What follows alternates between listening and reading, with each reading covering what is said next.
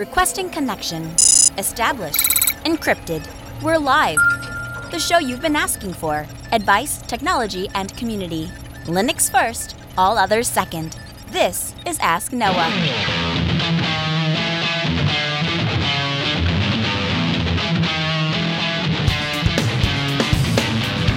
Live from the beautiful Pacific Northwest at JB1 Studios, the show that puts you, the listener, in the driver's seat because you are the content. The phone lines are open to be a part of the program. It's a free call, 1-855-450-NOAH. That's 1-855-450-6624. Give me a call and we'll have a conversation about your tech questions or business in tech questions. Linux advocate above all else, small business owner, and now host of the only radio show centered around you, the listener. Welcome to the Ask Noah Show. My name is Noah J. Jalaya. So, first live broadcast from JB1. Huge thanks to the team at Jupiter Broadcasting, and we have a really exciting show planned for you guys. Really excited to talk to you guys. We got our phone lines fixed, so we'll be taking your calls live on the air. Now, go back with me a couple of years, back when I was in high school. I was part of the networking class, and me and a few friends started a trend. You see, while the rest of the school was interested in the new Xbox and Halo, my friends and I, we set out to build our own PCs. And this is back before that was the popular thing to do. So we'd spend hours on Newegg putting the pieces together and deciding on what we were going to buy. And to be fair, we probably spent more time than we should on cases because at that time, the case was a reflection of what kind of computer user you were. If you were a gamer, if you were a workhorse. Our favorite thing to talk about, by far, was processors. Everyone fell essentially into one or two clubs. You were either part of the, I want to buy a CPU that I can hack on and I can get the most power out of and I can overclock, and I can tweak, and I'll take the great price while I'm at it, or you were part of the, I'm okay with paying a little bit more for the absolute best. Now, the last few years, it seems, Intel's largest competition has been Intel themselves. Now, I'm an expert in my own opinion, so in my personal opinion, there hasn't been any real competition to the Intel processor since 2012. That is until now, because now we have Ryzen. Now, I'm fully aware that there are those of you that are out there that are very tech savvy, and you've already watched hundreds of YouTube videos, and you've read all of the reports, and you've looked at all the benchmarks, and you probably have a deeper technical understanding of the specifications of Ryzen than I do. Those of you who already care, who already know, you know if you're buying it or not. Since episode 1 of this program, I have been getting emails, telegrams from a bunch of you asking if we would cover Ryzen. So this hour on the Ask Noah Show, we're going to do just that. We're going to talk about Ryzen, what it is, what the questions, the question, I guess, is really, should you buy it? That's the question that I would be asking. And that's a question that I've gotten from a lot of you is, am I going to buy it? Or should you just stick with Intel? Of course, if you have specific questions or comments, I'd love to hear them. 1-855-450-NOAH. That's 1-855-450-6624. And let's start with the basics. What is Ryzen? Ryzen is a AMD CPU that's aimed at the server. Desktops, workstations, media center PCs, and all-in-ones. It's a high-performance processor. Their base models feature 8 cores and 16-thread processing at 3.4 gigahertz with a 20 megabyte cache. Now, what does all that mean for those of you who don't speak geek? Ryzen is a brain for your computer that aims to compete with the industry standard Intel.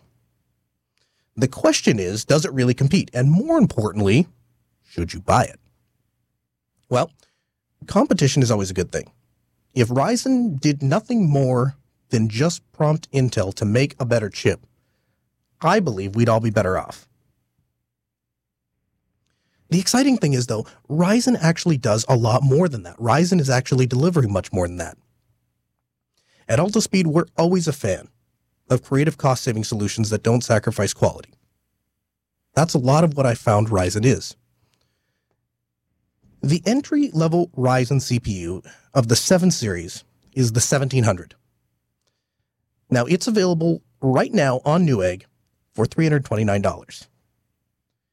If you are looking for a place to get started with Ryzen, the 1700 is probably what most people are buying right now. Now, at the other end of the spectrum, we have the 1800X. Now, the 1800X is pitched as a competitor to Intel's i7-6950. There is no doubt in my mind or anyone else's that the Intel 6950 i7 is unquestionably a better CPU. Nobody is disputing that. But as of this episode, Newegg has the i7-6950 from Intel listed for a retail price of $1,649 versus the Ryzen 7 Series 1800X, which is $469. Now, depending on what site you trust for benchmarking, you're looking at about a 10% performance degradation from down from the i7-6950 to the Ryzen 1800X. But think about that, people. A 10% performance hit for a 70% reduction in cost. That's huge.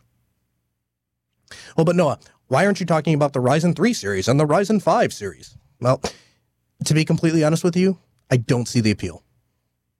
You see, the Ryzen 5 series, the 1500X, is $189. Again, I'm getting these prices off of Newegg. Versus the i5-7500, which is the Intel equivalent of the 1500X, and that comes in at $199. So at that point, I'll just take the tried and true Intel. And again, it depends on what benchmarks you're looking at. I was using userbenchmark.com, and the 7500 still has about an 8% performance increase. But the bottom line is, I'm not an early adopter of things. I'm an LTS guy. I like to use the tried and true, even if it's a few years old. So there's no way I'm jumping onto a brand new board with a brand new chip to save $10. That's just not something I'm going to personally do.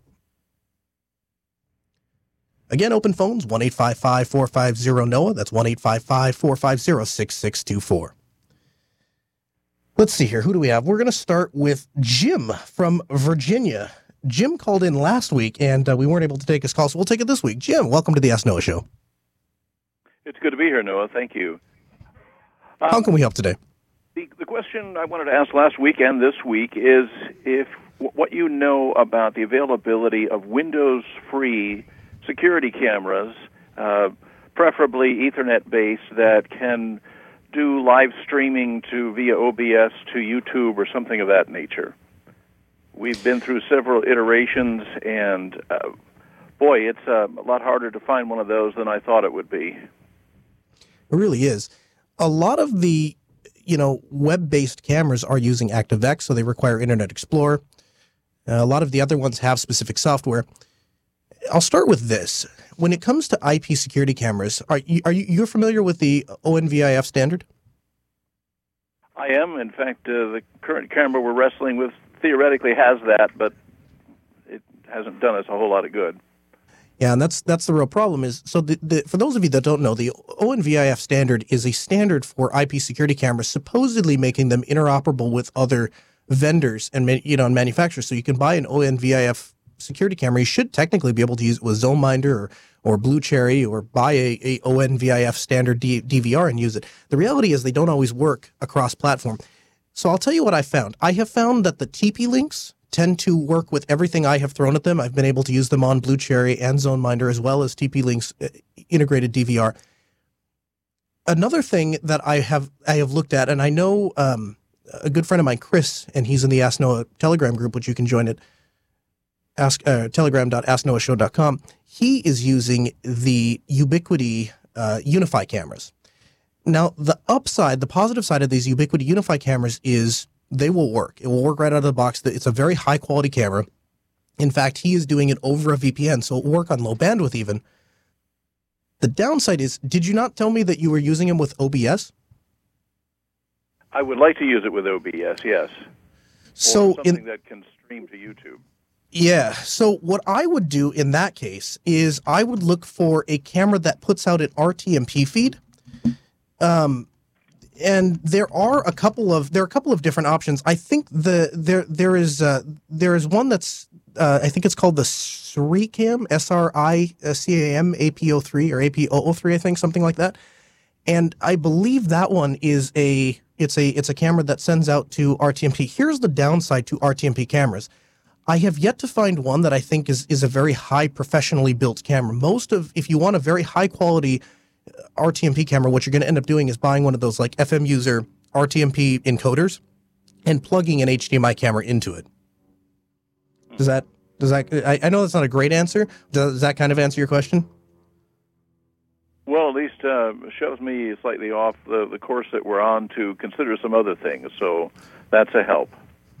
I tell you what, we actually have a camera here at the studio that we use that Chris bought, I think, last year or the year before, and we had it successfully imported into OBS, and it was not a very expensive camera. I will put that in the show notes, so if you download the show notes for this week, I will have that available for you. Let's see here. Who else do we have? We have Chaz in New York. Chaz, welcome to the Ask Noah Show. How can we help today? Hey, Noah, great to be back. So I just got home from work and I watched the Linux Action Show on my NVIDIA Shield, which, by the way, it's almost a good thing it's wrapping up because I tend to immediately put anything I see on that show on my Best Buy credit card, and I can't afford a $10,000 Dell. But I wanted to kind of talk about one of the things that you and Chris brought up with how you think Mark Shuttleworth may be looking to position Canonical into a position where it could be sold. And he kind of proposed two scenarios, one being Dell, which would make sense given the betting of the farm on Linux these days. And he also kind of proposed maybe Microsoft want to go for it, which is, for their own nefarious purposes. And I'm just kind of wondering, what do you think Linux looks like in a world where that has happened? Does the Linux community embrace a Microsoft-based Linux distro? Does Microsoft even bother to create a Linux distro? What rises up in Ubuntu's stead with Microsoft running it? I was just wondering if you could expand on what you guys were talking about earlier, because I thought it was interesting. Sure. So we'll start with this. Microsoft is a software company. They make their money off of software. And I've said on this program, as well as before the program even started, that I believe Microsoft is on a path to sell software as a service. I don't think they are making money by selling copies of Windows for $399 in Office Max and Office Depot anymore. And so how does Microsoft stay relevant? Well, there's a couple different ways. One is I think that they need to attack that developer market. They have seen people bleeding off of the Windows platform to jump over to Mac and Linux. And as that has continued to happen, they tried to integrate Ubuntu, the Bash shell, into Windows to make it more friendly to developers. And the reality is, there was a lot of reaction on the internet when that happened. But truth be told, nothing has really changed. I still am not seeing developers coming back over to Windows because Bash is there.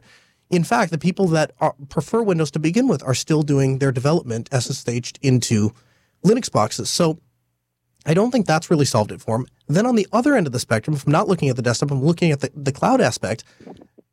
Ubuntu has dominated the server infrastructure, and the one thing that Microsoft could bring to the table is a lot of support, ready, available support right here in the U.S., where you have, in the Microsoft Store, I can walk in and say, I want to get a server set up for my small business or something like that.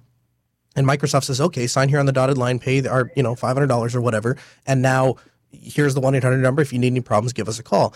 I think that's a way that Microsoft can participate in becoming more relevant. And I think they need Linux to do that. And I think if they don't make a change somewhere, whether that is buy out Ubuntu, or that is come up with their own system, or that is start selling Windows and Office 365 and all of that as a service, if they don't find a way to do that, I don't know if they're going to be around much longer, at least not as the giant software influence that they are now. Does that make sense to you? Yeah, definitely. All right. Well, thank you very much for the call. We appreciate having you. Let's go to Michael. He's in Toronto. Michael, welcome to the Ask Noah Show. How can we help? Michael? Hey, Noah. Hi there. How are you? About that. No worries. I'm good. How are you? Pretty good. How can we help? My question today is it kind of arose because I've switched a friend of mine out of, he was just curious, and I ended up, after years I went to his house and I fixed his computer by kicking Windows off it.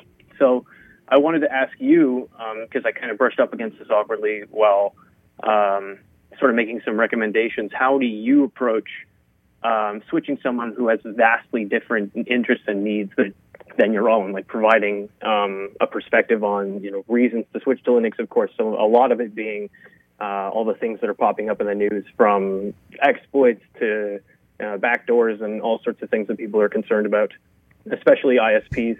Now that there's been, of course, Canada has different laws, and we're lucky to have them, but we still do, run a lot of our traffic through the U.S. So I wondered what your thoughts were on how you sort of connect with somebody on that level when you don't have other means to do so, like interest. Sure. So I'll start with this. The first thing I do is you always want to get to understand your user, and that becomes double true when you make your money off of understanding your user and being able to provide them the solutions that they might not even know that they need, right? So that's one of the reasons that I am an Ubuntu user today. It's not because out of the entire Linux ecosystem, I organically chose to wound up on Ubuntu. Quite honestly, I think all things being equal, I would probably still be a Fedora user, maybe today an Arch user. The reason I stick with Ubuntu is because I think it is one of the best distributions for beginners to start on, and it is powerful enough and it is flexible enough to keep going even after you've moved on. And so because of that, and because I need to be able to understand how to do all of the things that a user would want to do, and because I need to be able to figure those things out, I try to put myself in the same situations that I would find users in, even if I don't have any organic need for that. I'll give you an example. I have an HP scanner. I never use my HP scanner for anything. I use a program called ScanBot on Android. The reason that I have an HP scanner, the reason that I test it with every new version of Ubuntu, the reason I test apps on Ubuntu is so that when a user approaches me and says, I need a scanner to scan my documents, I have an answer for them. And so I guess my answer to you is this. Talk to your user, find out what your user's needs are, figure them out yourself, and then you're able to help that user. And I'll tell you a dirty little secret. The reality is it's not as diverse as we might like to think that it is. The world is not that big of a place. Most computer users genuinely want the same thing, and every once in a while you'll have an oddball case, and that's pretty easy just to Google or make a forum post. Again, phone line's 1-855-450-NOAH. That's 1-855-450-6624. Back to this Ryzen thing, a couple other things to note. At the moment, they don't have a server or workstation CPU. So for me, it's a little disappointing. And I'll probably be a lot more interested in Ryzen when those launch. Now, in parallel workloads, you're going to see the Ryzen chips perform pretty well. Gamers like myself, and I'll fight you at LAN, no scope you 1v1, what's up? Gamers are going to appreciate this. But Ryzen is not going to be very good at inter-core communication. So for example, if you have one core that needs to access memory that another core is using, it's going to be slower if it's not scheduled well. Now with an Intel chip, you can access dirty data on the cache with a trivial penalty, but accessing dirty data on Ryzen is going to be downright terrible. So if you're a software developer, if you're building software on Ryzen, it's going to be more efficient to get a higher throughput. But on the other hand, if you're running a multi-threaded database application, you're going to be better off just sticking with Intel. I'd like to get your thoughts on Ryzen. If anyone out there has one, if you've used one, what you think about it. 1-855-450-NOAH. That's 1-855-450-6624. Give me a call. Let me know your thoughts. The truth is, I originally thought that this product was going to be far more tailored towards gamers, and thus Linux would be excluded. But in my hours of meticulous research of every day this week, researching articles, watching videos so that you don't have to, in the comments, every single time I see people saying that they are building Linux workstations with Ryzen chips. They're excited about what Linux can do on Ryzens. So, Noah, what do you need to run Linux on a Ryzen system? Well, kernel 4.10 or newer is kind of the baseline. Now, Phoronix has an article that was linked to me, and we'll have it linked here in the show notes, that says that you need 4.11 to get the ALC 1220 audio support. So that's if you have that Realtek audio card and you want to get support for the ALC 1220 codec, then you need to find yourself a distribution that has at least kernel 4.11 on it. And I'd probably suggest Entargos. So bottom line, am I going to buy this, or am I going to stick with Intel, or am I going to buy a Ryzen chip? Should you? Here's my answer. If money is tight and you can sacrifice a small bit of performance to save a tremendous amount of coin, and you're willing to take a small risk from a company that's been around for a very long time that has a track record of delivering quality products on a budget, then go ahead and get yourself a Ryzen. Now, if you're running a mission-critical machine and every last bit of performance, regardless of the cost, if that's what's important to you, stick with Intel. Am I going to buy one? I got to be honest with you. I have very little need for a Ryzen 1800X, but if you guys are interested in what a Linux rig can do on a 1700, I would be willing to throw a machine to see how it stacks up as a daily driver. So let me know, asknoahshow.com, post on the forum, send an email, carrier pigeon, I don't care. I'd be up for putting something together. Asus actually has a pretty decent little board. It's available on Amazon for like $99. We'll have a link for that in the show note. I believe it's called the B350, the Asus B350. It's a Ryzen board. $450 for a high-performance computer CPU motherboard. That's actually pretty cool. All right, let's see here. Who do we have here? Jeremy, Florida. Welcome to the Ask Noah Show. How can we help? Hey, Noah. Great to be on the show. I've got a question about FreePBX failover. I set up a couple customers with FreePBX. They really like it. But the one thing they always ask me is, so what happens when FreePBX breaks? And I've seen high availability. I'm not sure how that works. I didn't know if maybe I could set up a cloud instance of FreePBX to fail over to, or a very simple asterisk server that would, forward to their phones. Just curious what your thoughts are on failover on FreePBX. There are two ways that we have to deal with failing over on a PBX system. And I'll be the first to tell you that I actually suffered a PBX failure last week. And so I have thought a lot about this. Now, the two ways that we have to deal with failure are incoming and outgoing. What happens if we have incoming calls and they're not able to be delivered for whatever reason? What happens if we have outgoing calls and they're not able to be delivered for whatever reason? There's two different things we have to solve to fix that. Let's start with the incoming side. When a call comes into our service provider, let's say we're using FlowRoute. Inside of FlowRoute, we specify a path for that call to take. So when a call comes in on a given ID, so in our case, our 1-800 number for Altispeed customer care, 1-866-280-1433. Somebody calls customer care, and we have to send that call that comes into FlowRoute to our IP PBX server. So we have the IP address for that server inside of FlowRoute. Inside of FlowRoute, we can also specify a failover location. So if that server is not able to accept that call for whatever reason, somebody calls 1-866-280-1433 to have, I don't know, an own cloud server, something like that set up. If it can't be delivered to our IP server, it then fails over to my personal cell phone. So one way or another, I'm able to take the call. That's how we solve incoming failover. Now, the second thing we have to solve is outgoing failover. What happens if we go to place a call and, again, our provider isn't available? Well, inside of Asterisk or FreePBX, under the Connections tab, under Routes, you can specify the order of trunks that you want it to dial. So, for example, I might have FlowRoute as my primary trunk, and I might have Vitality as a backup. If FlowRoute isn't available, it automatically determines that and will automatically let my outgoing call complete over Vitality. So hopefully that's how I would go about setting up a backup. And of course, you can expand. You could put maybe 4 providers for an outgoing. Maybe you have 2 IP PBX servers, and your failover route, rather than being a cell phone, would be the second PBX server, and then maybe the third failover if that doesn't work as a cell phone, something like that. So you can kind of expand that out. But that's generally kind of the way I would go with it. All right, shifting gears.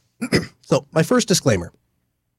The Ask Noah Show currently does not have a sponsor. So everything I'm about to say is from my own experience. Nothing more, nothing less. And this is not a comprehensive list of every single feature offered by all the various providers I'm about to discuss. However, I've had a lot of feedback coming in about VPNs and VPSs.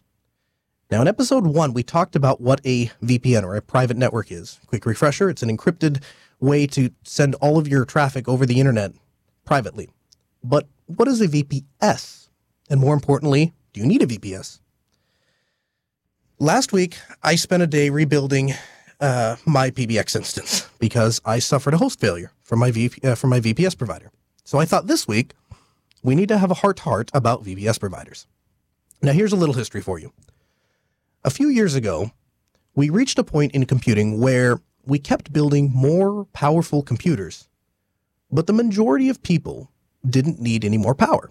So if you worked for an engineering firm or a scientific research facility, you were probably happy that you now had available to you 2 terabytes of RAM.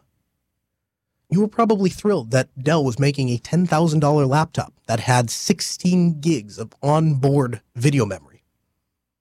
But for the majority of us normal web browsing folk, that stuff's ridiculous and unnecessary.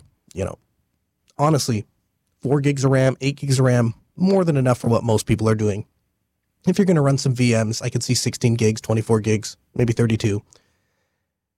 But basically, we built computers that were more powerful and more capable than most people needed them to be. So what did we do? We took our big, powerful computers and we chopped them up into tiny little pretend computers that actually lived physically on the big, powerful computer. And these became known as virtual computers. Or if they were servers, we called them virtual servers. That's how we got that.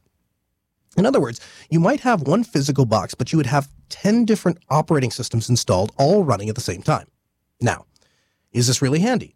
Because it let's say my Nextcloud instance, if that server crashes and it's a pretend server, it's a little virtual server on this big server, it doesn't take my access point controller with it because both of those are running effectively as 2 little pretend servers. But Noah, if the big server crashes, then it takes all of your little pretend servers with it. And oh, by the way, I don't need any more than 1 or 2 little pretend servers, so why am I paying for this big powerful machine just to run 1 or 2 little pretend servers? Welcome to the cloud. Providers in the past couple of years have sprung up right and left to offer really, really, really, really cheap little pretend servers, known on the internet as virtual private servers, because it's a private server to you, but it is a virtual server that exists on a big actual server. And we commonly abbreviate those virtual private servers VPSs.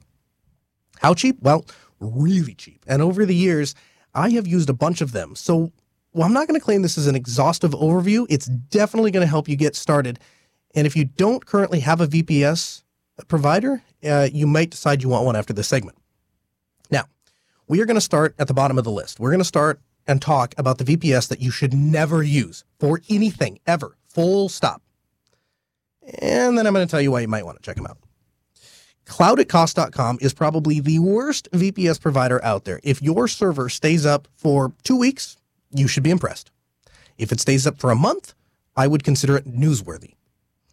If you're lucky, the first day that you purchase this VPS, you'll actually be able to use it because it will take so long to provision, if it provisions. And this is, of course, assuming that their control panel is functioning, which is, depending on the day, 50-50. You kind of take chances. And once you get logged in, good luck to actually being able to deploy the server on the data center of your choice. Because usually what happens is you'll log in and it will give you an option for more, but you can't actually choose any other data centers. You just get one choice. Additionally, as for operating systems, it seems that varies day by day depending on what data center is available. So usually some form of Linux is available, but depending on what data center you're on, your options may be limited, or you might not just be able to deploy anything at all. I know what you're saying. Wow, Noah, that's the worst endorsement of a server ever. And why are we even talking about if it's that bad? Well, here's the really kind of cool thing about Cloud at Cost. Their pricing structure is kind of interesting. You pay one time a fee, and it's not a terrible fee, and you get the server for life. And I know some of you are thinking, well, that's got to be really, really, really expensive, right? No. It's like $18 and you'll get 512 mega RAM, 2 public IPs, 10 gigs of SSD storage. And again, I'm not suggesting that you put anything on here you remotely care about. In fact, I'm not even suggesting you necessarily try this. It's a terrible plan. And I've had a lot of pain trying to use this server. I used it for my Quasar Core, which is why it goes down literally every single week because their servers basically make it maybe 48, 72 hours. I use it for a web server that stores like my bookmarks so I can get to the rest of the sites I visit, often. And I have like some Apache redirects on there. And I think we have our old company database that I don't really care about, but just in case I ever decide I would like to get data off of it, I have a server that I could just accept that I need to spend a week to get it started up, and then I could get stuff off of it. Better than setting it up from scratch. For those kind of things, it's not too bad, but it's a terrible service provider. Nobody should use them. Right above Cloud at Cost is Linode. Now, Linode is really popular, and I do like Linode for one reason, and one reason only, and that is that they offer Arch. So I can install Arch. And there are some, from time to time, certain applications that run really, really well on Arch in the cloud. And so it's kind of nice to be able to have a presence and a quick way to spin that up. The 2 or 3 times I tried to use them for a client, they used this modified Linux kernel, and it prevented me from installing the application I needed. And so I gave up. And frankly, for a company that makes so much money off the backs of the open source community, they have an awful lot of Macs they drag around to trade shows. So there's that, if that's worth anything to you. I also find their spin-up process to be ridiculous. First, I have to create a server, and then first I have to create like an instance, and then I have to name the instance, and then I can start the server, and then I can deploy an operating system. It's like this 10-step process. It's ridiculous. Okay, honorable mention is SigSync. Now, do they have the best pricing? Not really. Do they have data centers all over the world? Not exactly. So why am I mentioning them? Well, they were the first VPS company I ever worked with that was able to get some very special software that wouldn't run on any other VPS. And I think it's because back at that time, every VPS was using these customized kernels. And they were one of the first places where I installed CentOS, I actually got CentOS. They're just really cool people. They have really great support. They get a solid mention, even if there's nothing I can point to that particularly stands out over a bunch of other VPS providers. Also, an honorable mention is the Google Virtual Servers, or Google VPS, which despite I have 2 servers on their platform, and I can barely figure out how to log into their system and find the server that I have, much less do anything on it, like, find out what OS it's running or log into the console. So if you want to fight through the worst VPS interface known to man, it seems to be reliable because I have a Zermo instance that we use at our company, and I have that running on the Google VPS. They had some sort of one-click deployment thing, and I was lazy when I went to set it up for production, so I used it. But I don't really like it. It's priced well enough, I guess. So it's so convoluted, it just makes it impossible for me to really consider it for anything serious. But it's not been a bad experience. Again, 1-855-450-6624, 1-855-450-NOAH. Let's go to Eric. Eric is in Indiana. Hi, Eric. Welcome to the Ask Noah Show. Hey, Noah. Thanks for taking my call. It's good to be back on the show. Fantastic. How can we help today? First, I just want to give a quick shout-out to members of the community that helped spin up the Mastodon server. I think it was Mark and Greg. They did awesome work this weekend, so thanks, guys. For doing that. Anyway, I just want to throw that in there. So yeah, we're going to talk about that towards the end of the program, but they did a great job. Awesome. Can't wait to hear it. So my question is about, like a lot of people, I have a lot of media, like photos and videos of my family and other things that I have that I want to keep backed up, in the safe place. So at my house, I run an Open Media Vault server on a server in the basement. So that's good for local, storage. But, of course, I'm kind of paranoid, and what if that server dies? I want to put them out somewhere off-site as well. And so I have, storage on Amazon S3. I have a DigitalOcean droplet with Nextcloud and a Snap package that I'm running. But I'm wondering if there's a way I can use something like rsync, but use rsync like in a certain time of night when nobody's online, so I don't hog all the bandwidth of a cron job that runs 24 hours a day. If, say, members of my family are trying to go online, they see that the bandwidth is horrible. So I don't know if there's a way I can do rsync on a scheduled setting, or if you have any more recommendations for that. Yeah, you can absolutely do rsync on a scheduled setting. In fact, I think rsync would be fairly useless without the ability to schedule it. And essentially, there is an rsync script that I use. It's just kind of my go-to generic script. And what it does is it compares 2 directories. And the first time, it will obviously make a complete copy. And then after that, it will look for changes and then sync the changes over. And I also specify the flag to delete things. So if I delete things on the source, it deletes it on the backup. So I'm not constantly building up data that I don't need. And I'll link that rsync script in the show notes for you. And that should be able to help you out. And then, you basically cron tab tac E and specify the path to the script that you're running. The only downside I see for this is you said you're using it for family members? Well, no, it's like my media. So like family, my, videos of my kids or stuff. So it's all my family. I got you. Not for other people. Yeah. I got you. Yeah, the reason I was going to say that was because obviously if for rsync to work, the machine has to obviously be online, right? But yeah, I think that's what I would do. I'll link that script for you, and then I would just put that into I create a directory called scripts, and then I put all of the scripts I might need into that directory, and then I would just go into cron tab tac E and specify a specific time, middle of the night, whenever, and then have it kick off that script and have it run. Matt is in. Oh, there we go. Why is that not working? Matt is in Maryland. Hi, Matt. Welcome to the Ask Noah Show. Hi, Noah. How you doing? Excellent. How can we help today? Well, I just got a brand new NUC, Intel NUC, with an i3 processor. Got it on Thursday. Put Ubuntu on it. It ran great. No problems for 2 solid days. Turned it on Sunday. No audio out of the HDMI port. Mm-hmm. Tried 4 other distributions with Nuke and Peg. None of them can get audio out of it. But you had audio to begin with, right? I had audio to begin with. Well, I've tried over HDMI. I've tried over DisplayPort to HDMI to my TV. And I can't get any audio, period, on any distribution. I've tried Ubuntu. I've tried Fedora, OpenSUSE, Solus, and Manjaro. Nothing. Yeah, Manjaro would have been your best shot. Do you know the latest kernel you tried? I'm on 4.10. Okay, I would try I guess I'm not 100% sure, but I think Arch or Antegros has at least 4.11, if not 4.12. Which contains, we were just talking about that for the Ryzen. I know they made some improvements for some of the Realtek audio chips. I guess without knowing specifically what NUC you're on, I guess I couldn't tell you what kernel you need. It is the newest i3 Kaby Lake NUC. Okay. It is running a NVMe Samsung 256 NVMe drive with 8 gigs of RAM. Okay. Well, I tell you what, what I'll do is, I will put you back on, I'm going to put you back on hold.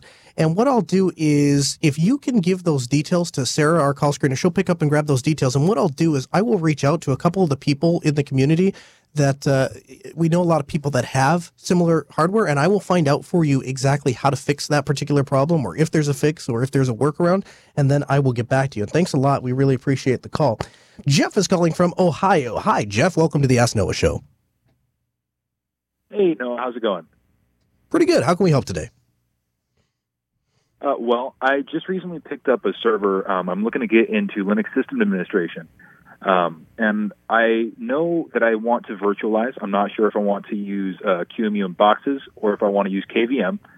But I have a couple smaller projects that I want to do. But I'm looking for something that will actually teach me a lot about how Linux works, just a project type thing. Do you have any ideas for that? And where would I start? Do you know? I do. I have my first general piece of advice is, it's kind of a weird thing, but it was a piece of advice that was given to me, and I think it really has helped me. And that is, try to think, even if you don't really understand, try to think about how things work. So when you click on something and you play an audio file, try to envision what has to happen for that to happen. Okay, VLC is running. So to draw that, what is that using? Well, it's using X, because X is drawing the window system. And then what is it sending it to? Well, it's sending it to Pulse Audio, and then Pulse Audio is sending it out.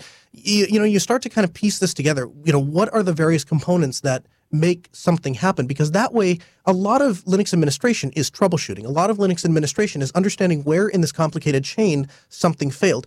And the way that you get to be good at that is knowing in your head before you ever look at the thing, when somebody starts telling you a problem, this isn't working. I can't get X to work. I can't, when I load a page, the thing spins. Immediately your head should start going, well, obviously it's not loading the page. If he's connected and he's able to ping out, then it's obviously something DNS because it's not resolving.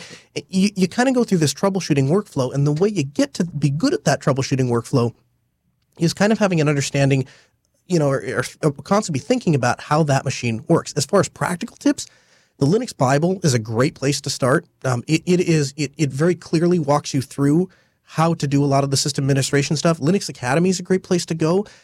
You can go over there and they have the nugget size tutorials that you can go and learn how to do specific tasks. One thing is create problems for yourself and then solve them. So for example, set up a file server for yourself. And you might say, I don't need a file server. Set it up anyway. We're going to talk a little bit later when I get to the end of the VPS stuff, setting up a VPS for yourself, something like a web server. I have a web server that I use to just get links. So I have all of the links that I visit every single day, and I have that sitting on a web server. It was one of the first servers I set up. Now, it doesn't serve a huge practical purpose, but what it did a couple of things. One is it taught me how to set up a server remotely over SSH. It taught me how to set up a web server and how to secure it, and then it taught me how often web servers are attacked and how to fix that. So you can get a lot of miles off of just creating problems for yourself and solving them. The other thing is I've always found that problems that scratch a personal itch you solve them much better. So if you can find things that you personally want to solve, you're always going to be better with that. I'm going to butcher your name, and I'm sorry, sir, but is it Eugenie from Russia? Welcome to the Ask Noah Show. How are you? Hello there. Happy to be here. Thanks. Thanks for calling in. How can we help? Well, I have a USB 3 problem for my laptop, which is HP ProBook. Mm-hmm. For some reason, I don't know, I like sometimes using USB 3 devices on it. And from time to time, when I do this, the USB port crashes and nothing but reboot helps me. Mm-hmm. I need to highlight that it happened to me for every distro I use, like Ubuntu-based, Debian, Arch-based, but for Gentoo. Maybe due to the fact that you need to compile your, maybe due to the fact that you need to compile your kernel. Yeah. However, I just can't find any reasonable way to fix it in any way at all. That's strange. Yeah, I have had I've had a lot of hit and miss with USB-C. We bought a USB-C power adapter for the shop that was going to be this universal thing. That has worked on like less than 10% of the computers we've used it on. We bought these USB-C hubs that we were going to use, and those are hit or miss. Chris was telling me when I got here that he's had hit or miss luck with a lot of the USB stuff. I think a big solution might be for a lot of people, we may just have to wait it out until the support gets to be a little bit better. It gets to be a little bit more prolific and more people are scratching itches. I'm sorry. The problem is with USB 3, not C. Oh, I'm sorry. I'm sorry. I'm sorry. I misunderstood. USB 3. Man, that's strange. I don't think I've ever had an issue with USB 3. And you're sure did it work on Windows? Oh, yeah, for sure. Well, it did. And I have never actually tried running Windows for a long time on this machine, but whatever. If you work on Gentoo flawlessly for some years. Yeah. But it doesn't work on any of the other distros, huh? The problem persists on any other distro except Gentoo. And well, wow. I switched from it because I didn't like compiling things, Yeah. Man, that is really interesting. Well, I tell you what. Well, here's what I'm going to... Oh, I'm sorry. I'm sorry about that. I will... give me 1 second here. Let me pull you back up. Sorry about that. Go ahead.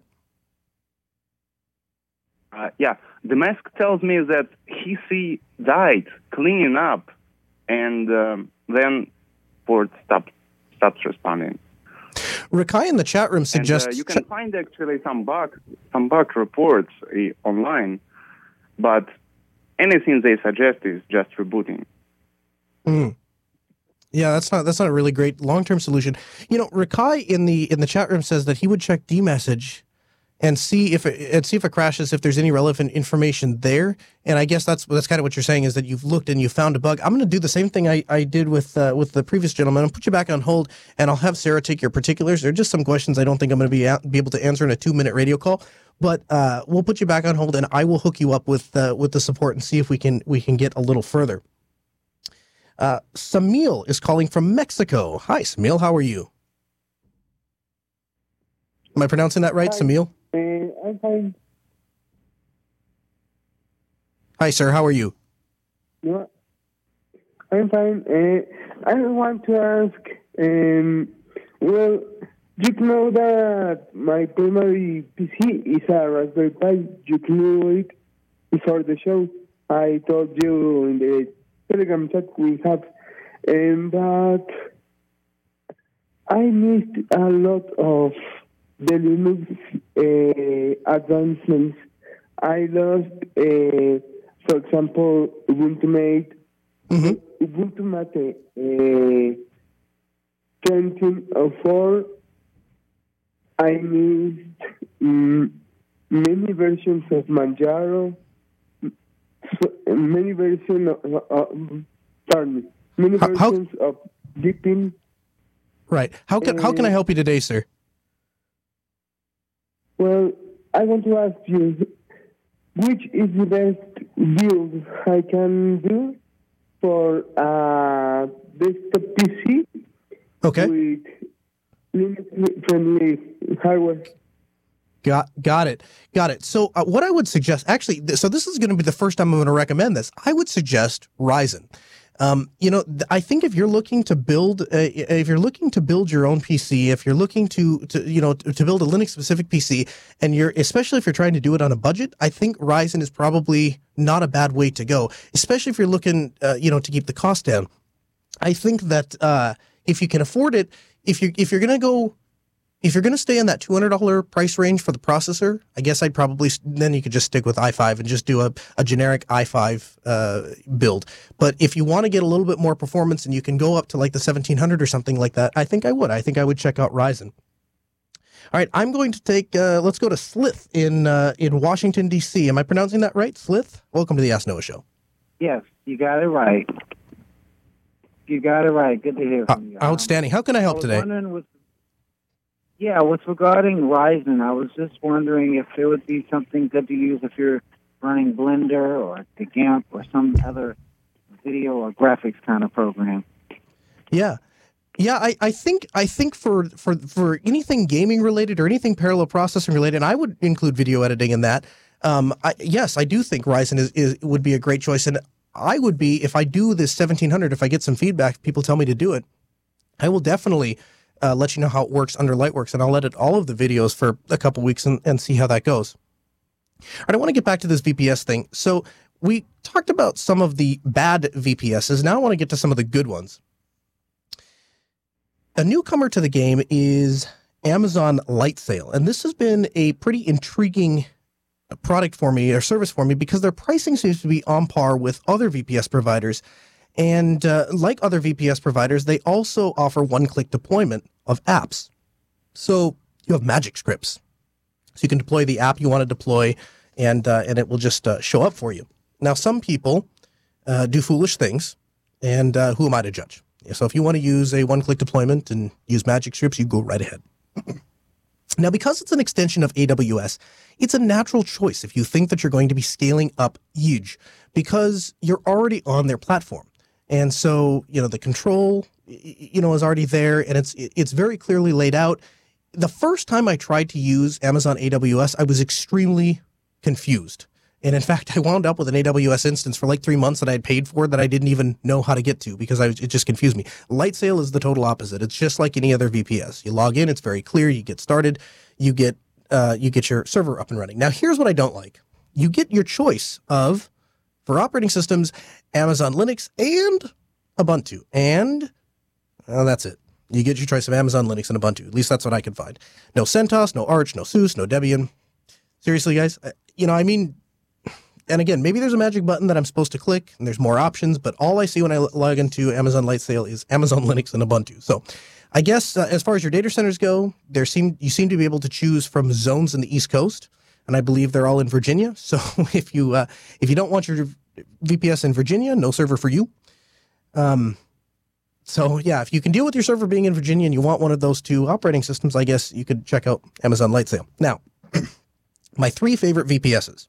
First is Voltaire. Voltaire is a company that I could actually afford to do some more business with. And I might in the near future. They offer reasonable pricing. They have a decent control panel. But the thing that sets them apart from every other VPS provider that I've ever used, they let you upload a custom ISO. And that's a game changer for me because it means that I can run things like Asterisk Now, which is an incredible pain in the rear to set up from scratch. Better yet, I can just point the download URL to Voltaire and it will go out and talk server to server and download that ISO into my control panel. And then I have the ability to deploy it out. And they offer snapshots. They offer all of the other things you'd expect from a VPS, a web-based console, etc. They're a great company. I have a few things hosted there, and I've always been happy with them. And if I needed a place to run a custom ISO, it's basically my only choice. I do have to note, though, my PBX system was hosed last week, and it was because Voltaire suffered a host failure, and I had to rebuild it from scratch. Now, I had a support ticket open, and they did tell me that if I had enabled their backup service, the backups would have been stored on a different host node, and I could have recovered. But, didn't have time for that, so I spent a whole day rebuilding it. OVH. Now, this is where I park my long-term servers. And I'm not kidding. It takes sometimes over an hour before the VPS is actually ready to use. They don't have recurring billing, which means that I have to decide how long I want to buy the server. And then I have to remember at the end of that time to renew it. There was also like this kerfluffle of them not using a stock Ubuntu, and they were using like a modified version, modified kernel. But I've never personally had an issue with it. So to me, where OVH excels is price. They start their SSDs, VPSs at $349 a month, and that's the cheapest I found anywhere without sacrificing reliability. I've never had an issue with an OVH server going down. I've got a couple of them. They also understand that not everyone cares about SSDs. So, for example, my Unify controller that controls my access points, I don't care how fast it loads. It writes the log file a couple of times a day, and I log into it like once a month to check on things, but really it's a pretty passive part of a server. So what do you get? Like for $9 a month, I think you can get a high availability Ceph cluster, 25 gigs, with 25 gigs, 2 gigs of memory. And if you need a bit more bang out of your buck and you don't mind, you don't mind a spinning disk, then they have that option for you. Now, I personally don't have any of their spinning Rust. All of mine are the $3.49 jobbies. And it's not a place to do testing. It's very difficult to do reloading if you have to wipe the server and reload it, because it takes a while for them to get the server set up and reloaded. So if you're comparing it one-on-one to other providers, it probably isn't worth it when you start getting into the $50, $60, $100 virtual servers. At the cost difference, the cost difference does add up if you wind up with enough servers. But for playing and testing, I stay away from it because, if you just have a machine that you want to spin up for a little bit and check out, or you want to make a change to it, or you're trying something, it's not the place. It's only a place to park servers long term. Finally, last but not least, and I have to remind everyone that nobody is paying for this program. So this is all just my experience. But last and not least is DigitalOcean. In fact, not only are they not paying for this, but as far as I know, DigitalOcean and even Chris didn't know I was going to talk about this today. So everything I'm telling you is based on experience and that alone. But DigitalOcean is the first place I go when I want to try something new, because I can get a machine up and running in like 30 seconds. Linode is not that fast. Voltaire is close, but it asks me too many questions. DigitalOcean, with their one-click, I click once to click the size, I click once to choose my SSH key, and then I create it. And 30 seconds later, I have a server and I'm logged in and I'm getting work done. And I might not leave it there if it's not something I'm going to be using constantly, and if it's something that is not a very important server and I just need to park it for a while, over the course of a year, I'll take $1.50 a month. Sure, why not? But it's definitely the place you want to be with if you're going to mess with it, if you're going to tweak it. If it's a customer's machine, it's not even a discussion. It's going to stay on DigitalOcean, because one thing we use is backing up to snapshots, and then we send those back and forth to our customers. We automate backups and stuff like that. I won't say the D word on this show that rhymes with Rashboard, but their user interface is exceptional. And I know that everyone complains when we talk about that on the air, but just, I'll tell you what you do.